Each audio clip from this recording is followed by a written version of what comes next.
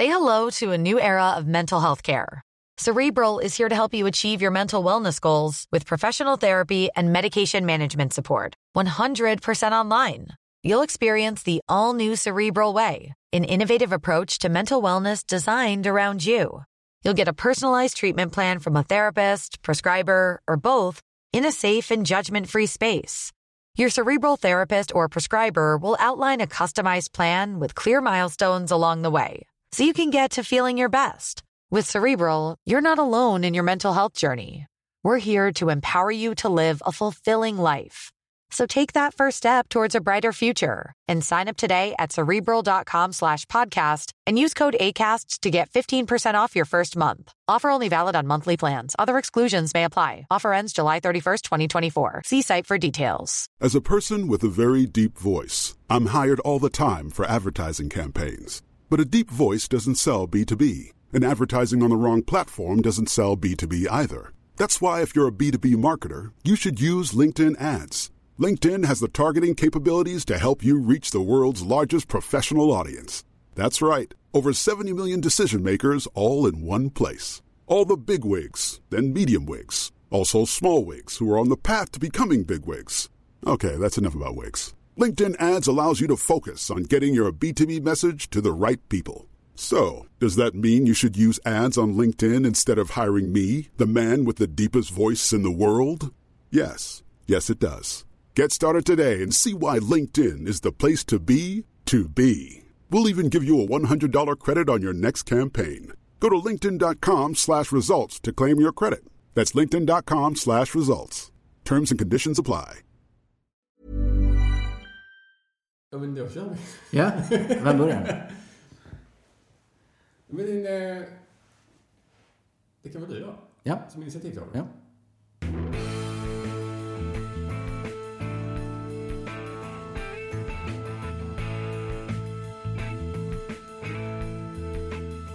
Hej och välkomna till podcasten 3x20. En podcast om mer än bara hockey. Mitt namn är Andreas Hadelöv.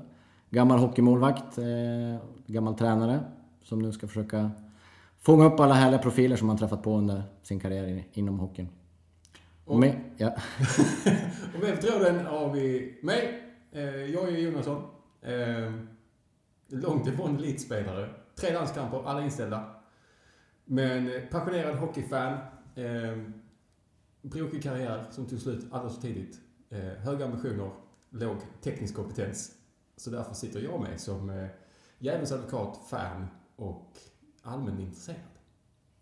Men du, Andreas. Våra lyssnare måste ju få lära känna dig. Ja. Vem är Andreas Hadelöv? Född och uppvuxen i Kiruna.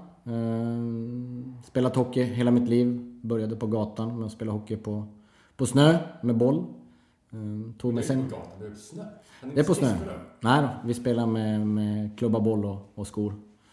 Sen inledde jag på Mattajärvi ishall som har fostrat många stora hockeytalanger genom åren. Börje Salming, Pekka Lindmark med flera. Fortsatte sen från Kiruna till Stockholm, spelade för Djurgården ett par år. Fick känna på storstan lite. Drog vidare ännu längre söderut, hamnade i Malmö. Hade 7 härliga säsonger där. För att sen få möjligheten att komma tillbaka till Norrland och vara med Skellefteås resa från Hockeyallsvenskan upp till topp. Men du måste backa bandet lite grann. Kiruna, Mattajärvi ishall, Pekka Lindmark, Salming. Var det uppenbart att det skulle vara hockey för inne? Ja, bodde man i Kiruna på den tiden så fanns det något mycket annat. Det fanns inte telefoner, det fanns inte datorer, det fanns snö. Alternativet var att vara ute, och de som var ute de spelade hockey eller åkte skidor då. Men i mitt fall var det hockey. Jag hade många äldre killar på gatan som spelade hockey och tränade hockey. Så att, eftersom jag var yngst på gatan så ställde de mig i mål. Så det var väl så jag blev målvakt också. Ja, för det var min nästa fråga. Alltså målvakt krävs ju en viss typ av profil och person att ställa sig i den kassen. Och jag har också sprungit på med målvakter i åren. De har inte varit lite säregna. Ja. Så var det på grund av att det var minst som det blev en elitkarriär som målvakt? Ja, det var nog det. Jag var yngst på gatan. Och det var inte så kul att stå i mål med stenhård iskall boll. Inte så mycket skydd. Så att jag fick hoppa in där och sen funkade väl bra så jag blev kvar. Och sen fortsatte det så när jag bestämde mig för att börja spela riktig ishockey. Jag gjorde i och för sig ett försök Och började spela riktig ishockey när jag var, vad kan det varit, 4-5 kanske. Men då fick jag sluta den gången för att jag var lite för rädd för sargen. Så jag fick gå tillbaka till gatan och jobba upp lite självförtroende. Sen kom jag tillbaka när jag var 7-8. För rädd för sargen? Ja, nu kommer jag inte ihåg det själv. Men mina föräldrar sa att jag gjorde ett försök när jag var 4 eller 5 tror jag. Men var lite för rädd för sargen, såg farlig ut. Så att jag fick gå tillbaka till gatan och spela lite landhockey. Sen kom jag tillbaka när jag var lite äldre.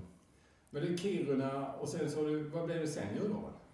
Ja, precis. Vi hade en fantastisk vad ska man säga, årgångar i Kiruna mitten på 70-talet, 73, 74, 75. Där var de killarna som var födda 74 spelade pojk-SM. Jag spelade pojk-SM med de som var födda 75. Vi spelade J20-SM med Kiruna. Mötte Foppa, Marcus Näslund. Modo hade också en ganska bra årgång den tiden, så att vi hade lite otur. De åkte ut med sitt A-lag, så de fick med Foppa dem i. Det var ju när Foppa vann VM-guld och det var på den nivån, han och Näslund. Kan det klassas lite grann som lagdoping? Ja, lite grann var det. Vi hade haft en ganska bra chans att vinna hela det SM-et där, junior-SM-et, om inte de hade kommit med. Men då hade de ett sjukt bra lag. Det var nog säkert 10 killar som blev en alla proffs från deras gäng. Men det var många från vårt lag som också blev, i alla fall SHL-spelare, inte så många NHL-proffs, men säkert 10 killar som har spelat SHL. Vem hade du med dig då? Ja, mest kända. Johan Thornberg känner väl kanske folk igen. Spelade med oss då. Jan Axel Allavara. Jonas Andersson Junka. Några killar som har spelat. Fredrik Krekkola spelar i Skellefteå. Dennis Eidholm spelar i Linköping. Ett gäng som spelar Allsvenskan också. Så att väldigt roligt. Vi gick långt med vårt A-lag i Kiruna också. Vi var nästan bara Kiruna-killar och 2 killar från Ryssland som spelar. Men annars var vi bara födda killar från Kiruna. Det är helt fantastiskt. Ja, så det var en härlig resa. Vi var med och var på väg att spela den gamla kvalserien efter jul. Och fick spela på Globen med Kiruna och mötte AIK.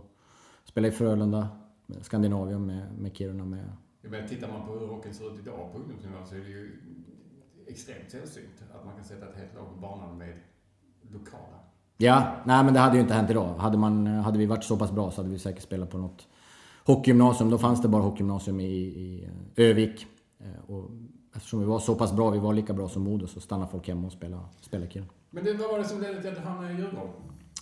Ja, jag hade väl faktiskt, det är väl preskriberat nu, men jag hade bud från Modo också. Vad träffade dem? Leif Bork och Djurgården. Men någonstans, Djurgården var väl den ledande klubben på den tiden. Var det enda laget som hade en fast målvaktstränare, Thomas Magnusson.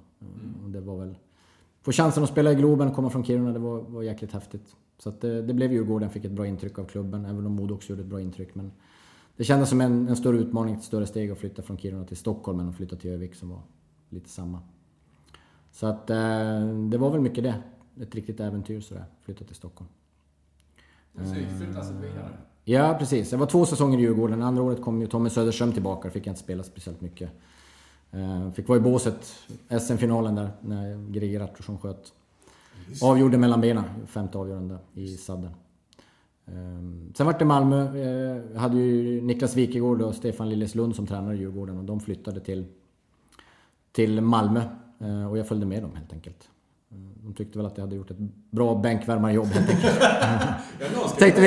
tänkte vi ta med en bra bänkvärmare till Malmö.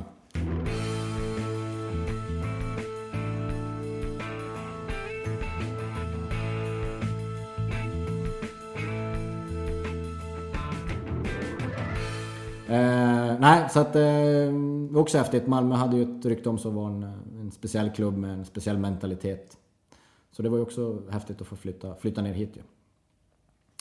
Så hade ett antal ganska bra år där med Malmö innan det var den här stora skattesmällen. När alla de här kontrakten kom upp. Som påverkade klubben enormt mycket och Percy och alla runt omkring. Det blev aldrig någon riktig lugn och ro efter det. Så jag hann ju med några, inte så jättemånga tränare, men väldigt många klubbdirektörer gick det åt. Just det. Ja.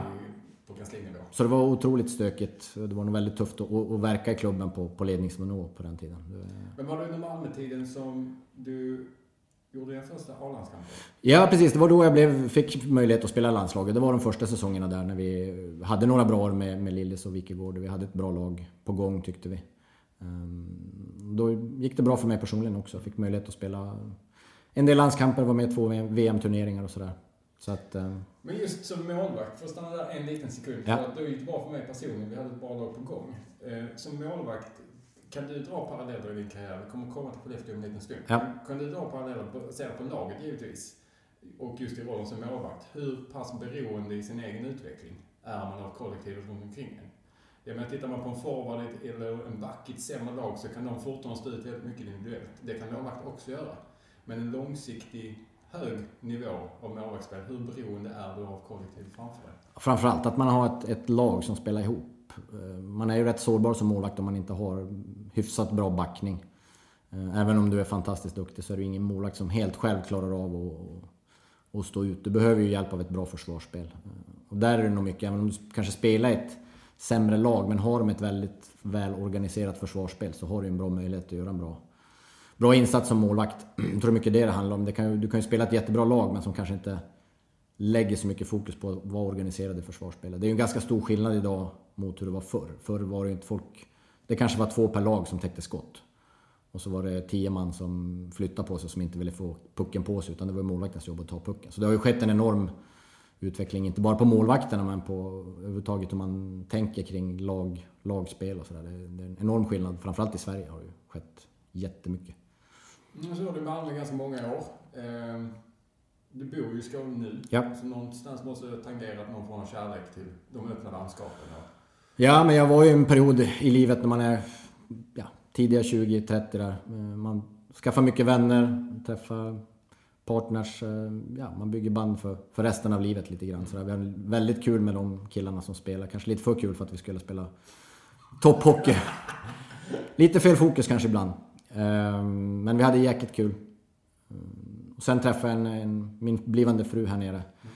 Som jag lyckades lura med mig till Skellefteå då. Ja, och det stoppar bara lite. Ja. Du och Malmö, ni hade jävligt roligt. Ja. Det var lite stökigt på kansliet emellanåt. Ja. Varvade lite grann framgång med nedgång. Ja. Vad hände sen? Du var i landslaget, du spelade då var det elitserien. Ja. Varför Skellefteå? Ja, det var väl att min karriär mot slutet, dels hände det väldigt mycket på målvaktssidan. Man kan ju säga att det var ett teknikskifte som skedde. Jag spelar ju de som är hockeyintresserade, old school målvakt. Där man stod väldigt mycket på skridskorna med smala benskydd, benen ihop. Och så kom det killar som Henrik Lundqvist och Martin Gerber som stod väldigt brett, hade väldigt stora skydd, satt mycket på knä. Släppte inte in så mycket mål mellan benen. Så att sakta men säkert så var jag på väg att bli utkonkurrerad av den yngre generationen som kom. Som hade jobbat med målvaktstränare, hade en helt annan lägsta nivå än vad jag hade. Så att jag kände att jag behövde en ny start. Jag fick bra kontakt med Skellefteå och P.O. Larsson som jag hade känt lite sen tidigare, som var sportchef där uppe. Tommy Samuelsson var tränare. Även Anders Söderberg och Magnus Wernbloom som jag hade spelat med lite i landslag och så där. Jag har haft lite kontakt med från yngre år. Hade flyttat upp där och spelat. Men det kändes som en bra chans. De hade något på gång, enormt intresse. Och jag vet inte, en utmaning att göra en resa och få en liten ny start i en lägre division där man kunde jobba lite med sin teknik. Och så. För det blev ett gäng säsonger i Skellefteå? Ja, det blev 7 säsonger i Skellefteå. Och det var väl, rent hockeymässigt var det nog den roligaste tiden i mitt liv. Jag bytte stil helt och hållet, började spela mer modernt. Åkte på hockeyskola när jag var 30 år med 15-åringar i Stockholm. Blev utskälld av en kanadensisk målvaktstränare. Vad håller du på med? Du är helt värdelös. Så jag fick verkligen gå ner. Det är, ja. Men alltså den mentala resan du har gjort där, från att känna att du behöver utkonkurrera i Malmö till viss del, och känna att stilen du representerar i din yrkesroll som har varit egentligen större del av ditt liv. Komma på den punkten och sen så tar du medvetna beslutet att gå ner och starta om. För det var ju inte så att nu lägger vi locket på att gå ner i divisionerna och så ska jag bara spela ut de här sista åren och tjäna lite pengar. Det fanns ju en hunger. Ja, absolut. Men hur tar man sig igenom en sån grej? Det handlar nog mer om att vara prestigelös, tror jag. Och kunna åka på en sån camp och träna med killar som är 15 år som har en bättre teknik än vad du har, fast du har spelat hela ditt liv och har betalt för att spela hockey. Ja, på landslagsnivå. Så att det handlar om att inte ha ett mål i sikte, inte ha någon prestige med att verka dålig. För det var jag var jäkligt dålig många gånger. I början. Det tog mig en hel säsong. Jag hade matcher där man inte fick ihop det. Det blev krocka. Ryggmärgen krockade med det nya och det blev fel. Men jag hade bestämt mig att jag skulle göra den förändringen. För att det var min enda chans att hålla mig kvar på den nivån och kanske komma upp på landslagsnivå igen. För jag såg att de yngre killarna som kom upp, det fanns en annan dimension där. Men om man då tittar på, vi gjorde Skellefteå och sen så vände du hemåt igen. Hemåt nu, Skåne. Ja. Det är långt ifrån Kiruna. Ja. Och sen så ganska kort därefter, aktivt avslut, så gick du rakt in i tränarrollen. Ja. Var det detta? Det var väl också en slump. Min tanke var att jobba civilt med något annat. Jag har pluggat lite vid sidan av och haft en bild av att jag ska göra något helt annat än sluta spela hockey, inte hålla på med hockey. Alltid varit allmänt intresserad av alla möjliga grejer. Ganska mycket med beteendevetenskap och jobba med människor och grupper och sådär. Så det hade väl någonstans i bakhuvudet. Är det en naturlig övergång med tanke på att du har levt i den världen, att leva i grupper och på något sätt verka i högpresterande grupper under hela din professionella karriär? Ja. Finns det ett gränssnitt där mellan den erfarenheten att lyfta in det i näringsliv? Ja, men lite så har jag väl tänkt, absolut. Och sen som målvakt så är man ju inte, man är ju en del av gruppen, men man betraktar ju även gruppen utifrån. Man är ju som någon slags konstig mellanchef, höll jag på att säga. Du får mycket cred när det går bra, men går det dåligt får du jäkligt mycket skit. Där kan vi ha på den första citaten. Konstig mellanchef. Ja, men lite så. Du har mycket att säga till om hur det går i matchen, men ja, egentligen inte kanske så mycket. Och går det bra så får du mycket beröm, går det dåligt så får du väldigt mycket skit.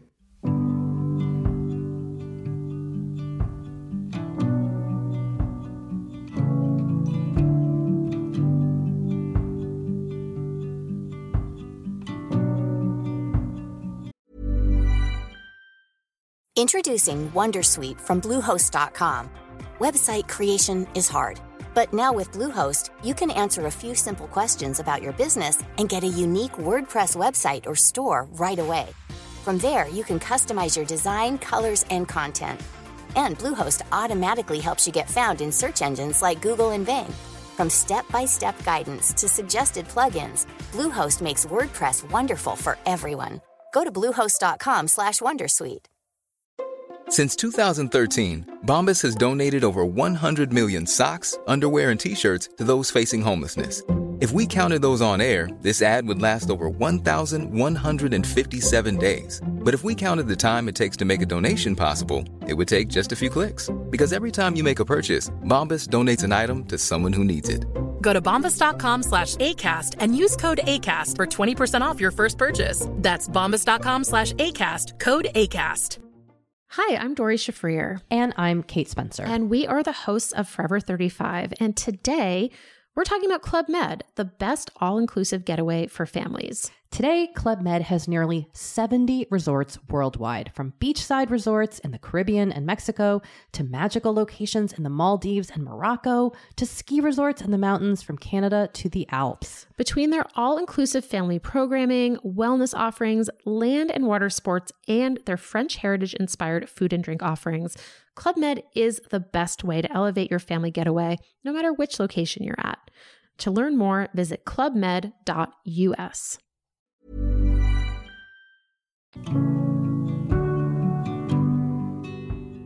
Hur är det att leva med den pressen?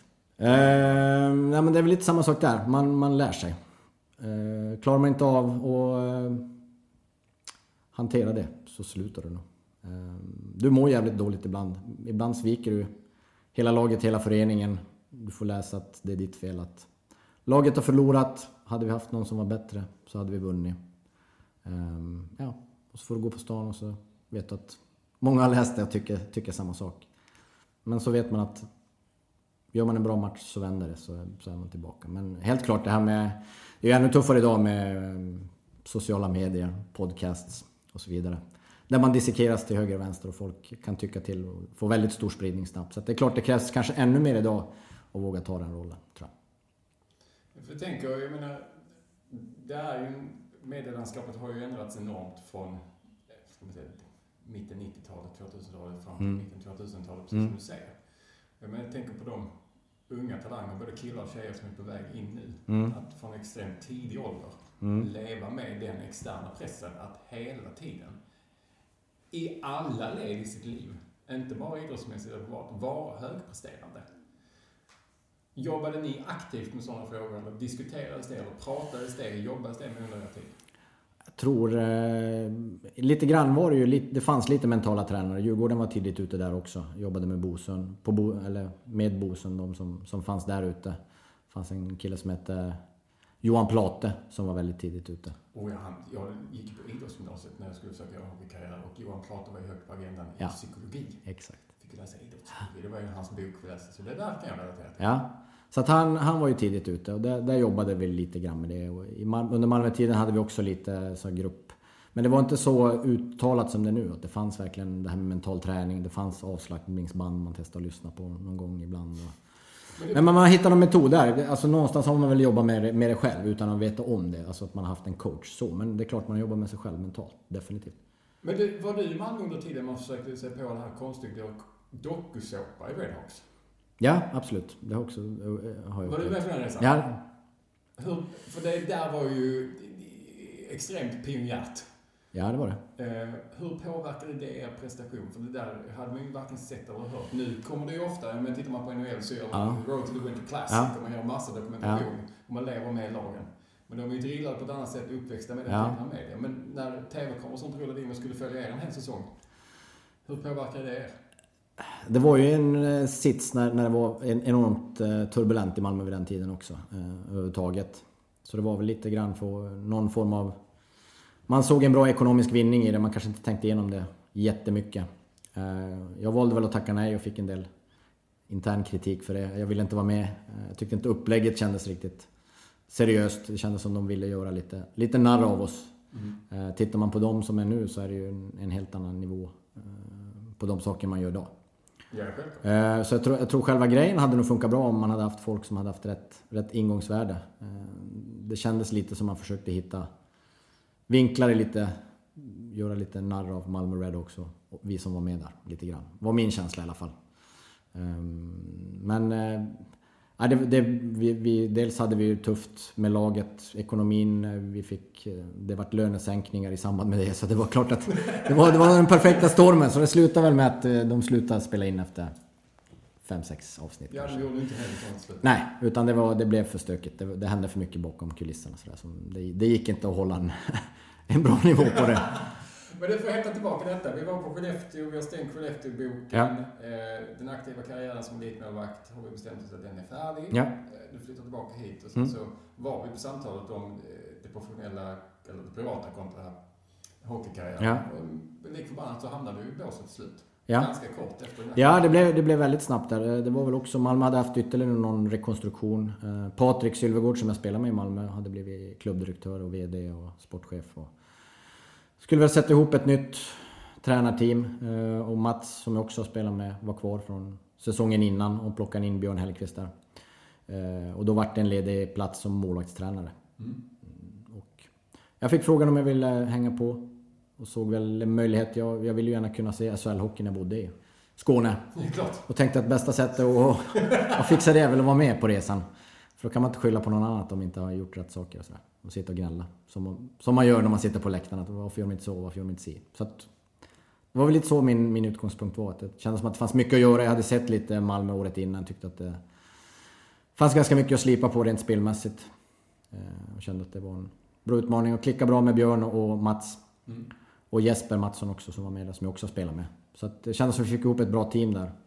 Som kunde göra den resan med Malmö. Malmö är en speciell förening, eller var en speciell förening som hade haft väldigt många tuffa år med alla möjliga varianter av. Fanns ingen röd tråd om man säger så. Nej, jag menar som ett diehard Redhawks-fan som började gå på hockey 91-92 som liten grabb. Och man vinner SM-guld 92, 93 och 94. Det hände bara, det blev hela den här grejen, alltså vi mot världen-grejen, väldigt tidigt i DNA-t. Sen så tycker jag så utifrån att det har ju följt klubben fram till idag. Ja. Och där man har gjort vissa felsatsningar mellanåt. Men att då titta tillbaka på den resa som ni var med och inledde. Om man då tar fanperspektivet så är det en fantastisk resa. Och det grundas lite grann i det fundamentet ni hittade mellan till dig och Mats och Hellqvist och Mats. Att det kom tillbaka lite Malmörötter på ett annat sätt. Ja, Vi hade ju varit iväg allihopa på olika ställen. Björn hade ju gjort den resan med ett allsvenskt lag i Ängelholm. Jesper hade varit i Färjestad och fått känna på den kulturen där. Som de hade vunnit guld många år. Jag hade gjort en resa med Skellefteå från allsvenskan hela vägen upp till SM-final och SM-guld och så vidare. Och Mats hade också varit ute och tränat lite utomlands och har ju en stark, vad ska man säga, vinnarskalle inom sig och beredd att gå långt för att vinna hockeymatcher. Så att jag tror vi fick upp en bra mix där. Och så Patrik då som kände allihopa det och kunde hålla ihop det. Och det vi jobbade jättemycket med var ju inställningen, kulturen. Det fanns ingen riktig... Man ansåg sig vara Malmö MIF som vann på 90-talet, men man hade tappat tråden vad som krävs för att vinna. Att det krävs ju en viss typ av insats. Man måste jobba hårdare än alla andra, man måste vara noggrannare, man måste ställa högre krav på varandra som grupp. Det går inte att tycka att det är okej att göra en halvmedioker träning. Man måste kunna vara så ärlig så att man säger det till varandra. Tränarna måste kunna prata med spelarna om det öppet utan att folk blir ledsna och tar illa vid sig och tycker att någon är elak. Utan det handlar bara om att höja kraven helt enkelt. Jag tänker, den resan du själv gjorde från Malmö-tiden när du kände att du var på väg ut, startade om 30-åring med 15-åringar, prestigelöshet. Har det påverkat dig, vilket du måste ha gjort på ett annat sätt, men hur har det tätt sig i ditt ledarskap när du sen gick in i en tränarroll i förhållande till krav på andra målvakter och spelare i prestigelösheten? Nej, men just det där att det är inte farligt att ställa krav. Alltså man gör det inte för att man vill vara elak eller någonting, utan det handlar om att man vill den personens bästa. Och det finns ju mycket forskning på det, hur man blir bättre. Det handlar ju om att man måste få en utmaning man inte riktigt klarar av. Eller man måste ställa så höga krav så att man inte riktigt klarar det. Så får man testa och så får man feedback på det, att det gör si eller så. Från någon som har gjort den prestationen tidigare, som vet hur man gör för att bli lite bättre. Eller hur man ska göra för att bli bättre. Det är egentligen enda sättet att utvecklas när du har nått en viss platå. Det här med 10 000 timmar funkar upp till en viss nivå. Men gör du samma sak i 10 000 timmar så kommer du bara bli medelmåttig eller hygglig. Ska du bli bäst så måste du höja kraven, jobba med feedback från experter som kan det bättre. Och hela tiden höja ribban. Det är enda sättet att bli bättre. Och det gäller ju allt. Det gäller ju yrkeslivet, privatlivet också. Det är kanske svårt att applicera. Men principen är densamma. Ja. Du måste utmana dig själv. Det är det enda sättet. Du kan inte göra samma sak varje dag. För då blir du inte bättre. Då blir du bara... Nej, och det går att applicera på den privata sektorn eller på yrkeslivet på andra. Det är liksom att göra samma sak varje dag förväntar sig andra resultat. Ja. Det är ett vedertaget begrepp att det är inte en modell som fungerar. Nej. Men när man då gör en kulturförening inom en elitförening som detta, det är ju ett ganska stort arbete. Skötte ni allt det internt, eller hade ni folk eller utifrån som kom in och tittade på att den här justeringen, det här behöver ni göra, och gav er en spelplan? Eller skapade ni spelplanen själva baserat på den erfarenheten ni hade med er från de olika klubbarna ni har varit i? Ja, vi gjorde nog mycket av arbetet själv. Vi hade väl en bild av hur vi ville att laget skulle arbeta, vilket spelsätt de skulle ha.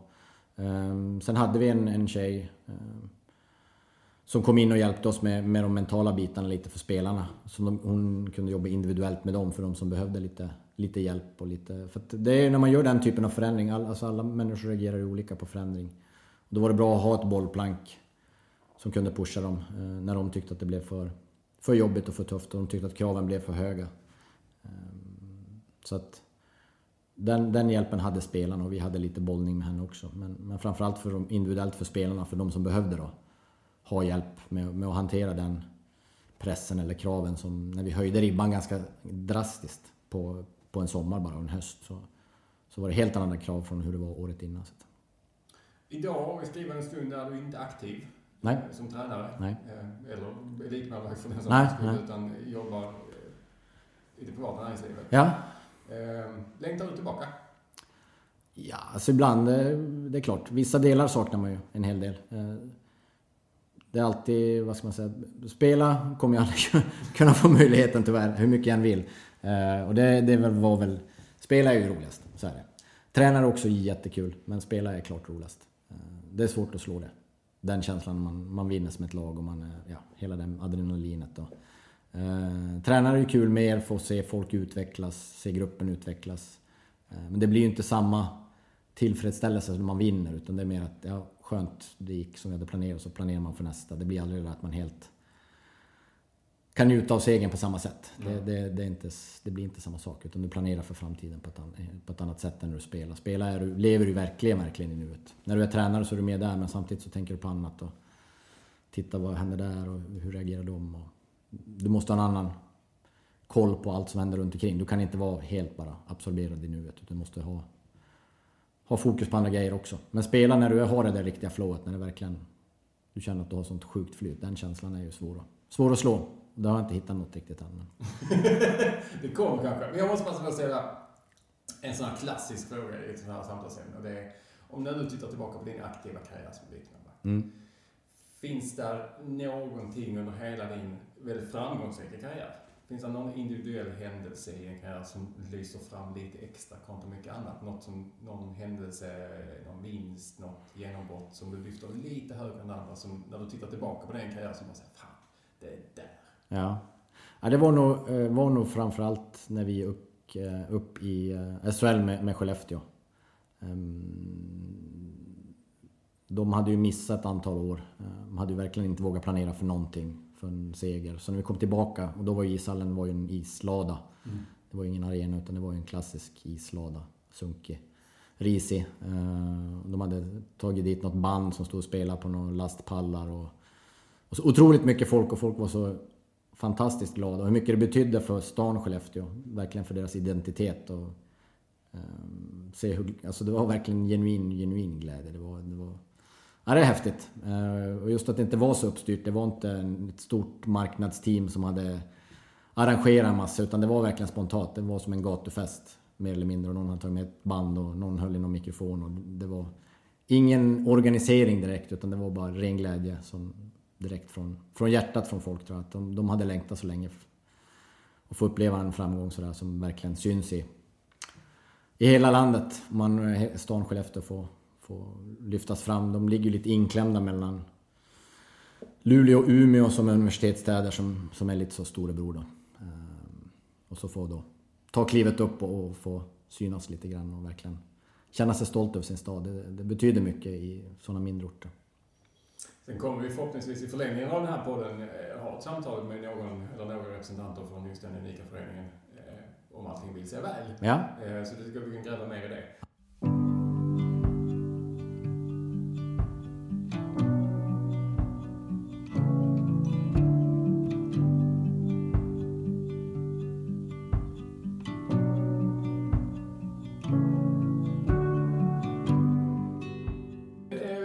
Runda upp idag. Ja. Det här var ju bara en försmak. Yep.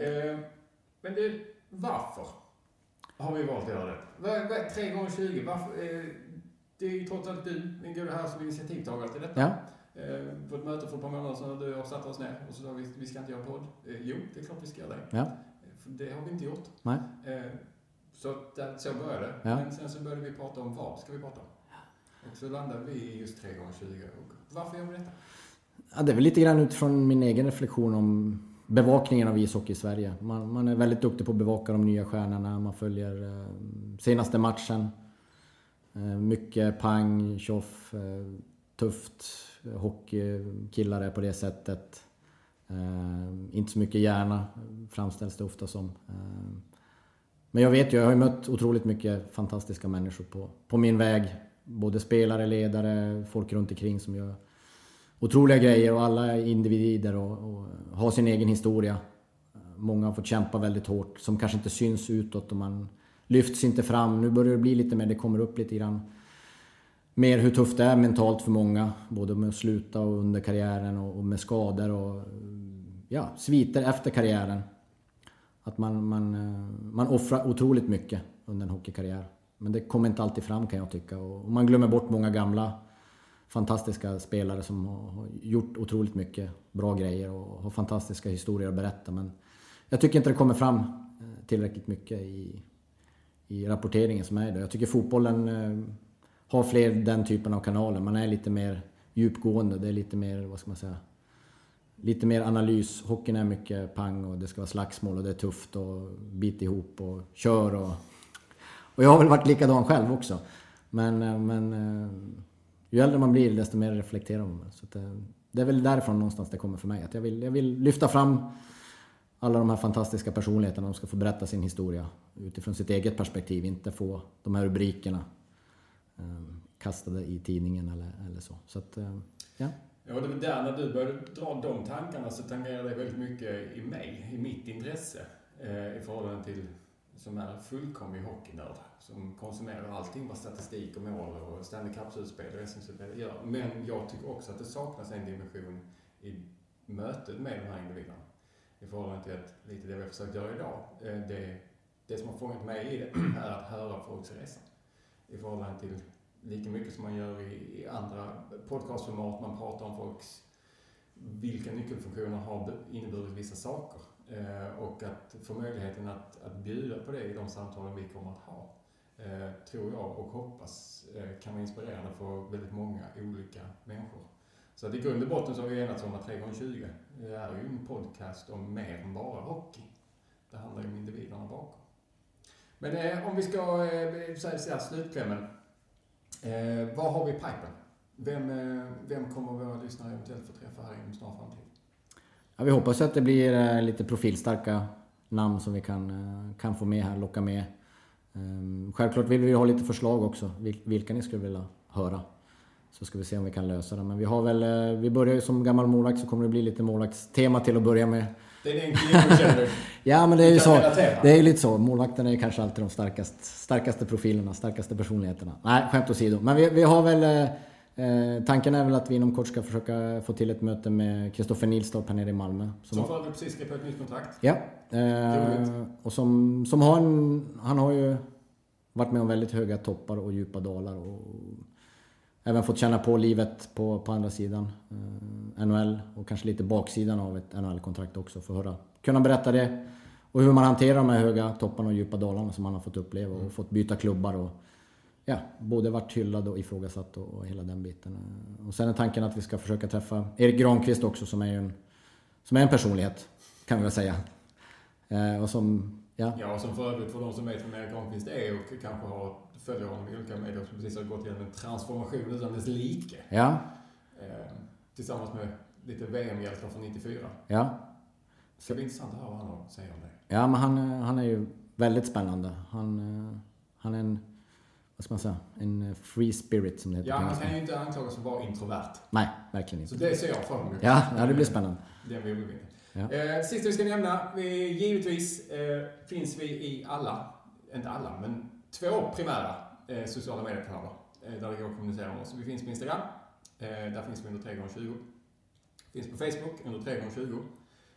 Och som Andreas precis sa, vi är ju extremt nyfikna på att höra vad ni har att tycka och tänka om det vi precis har pratat om. Nyfikna på frågeställningar, nyfikna på förslag på personer, människor, ikoner ni skulle vilja eventuellt höra ett samtal med. Och med det sagt så tror jag att vi har slutfört vårt trailer. Hur känns detta? Känns spännande och lite läskigt måste jag säga. Det sitter här i liv. Ja, lite så. Lite handsvett. Ja, lite grann så. Det är det som är bra med inte rörliga bilder. Man märks inte hur nervös man är. Det är ingen som ser det rosiga med. Nej, precis. Det här har varit ett ynnest. Jag tycker det är fantastiskt roligt att vara igång med detta. Jag har sett fram emot det länge. Och få komma på insidan av hockeyn som har varit fan väldigt länge. Så jag säger tack för mig. Tack och bock. Vi hörs.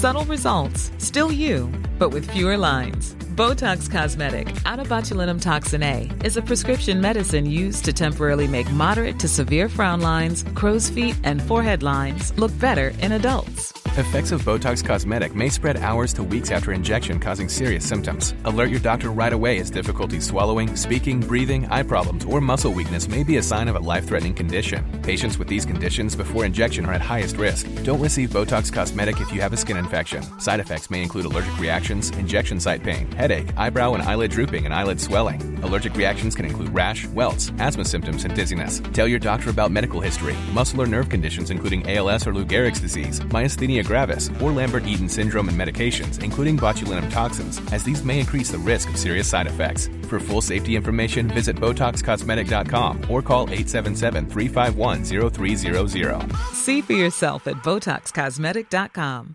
Hi, I'm Dori Shafrir. And I'm Kate Spencer. And we are the hosts of Forever 35. And today, we're talking about Club Med, the best all-inclusive getaway for families. Today, Club Med has nearly 70 resorts worldwide, from beachside resorts in the Caribbean and Mexico to magical locations in the Maldives and Morocco to ski resorts in the mountains from Canada to the Alps. Between their all-inclusive family programming, wellness offerings, land and water sports, and their French heritage-inspired food and drink offerings, Club Med is the best way to elevate your family getaway, no matter which location you're at. To learn more, visit clubmed.us.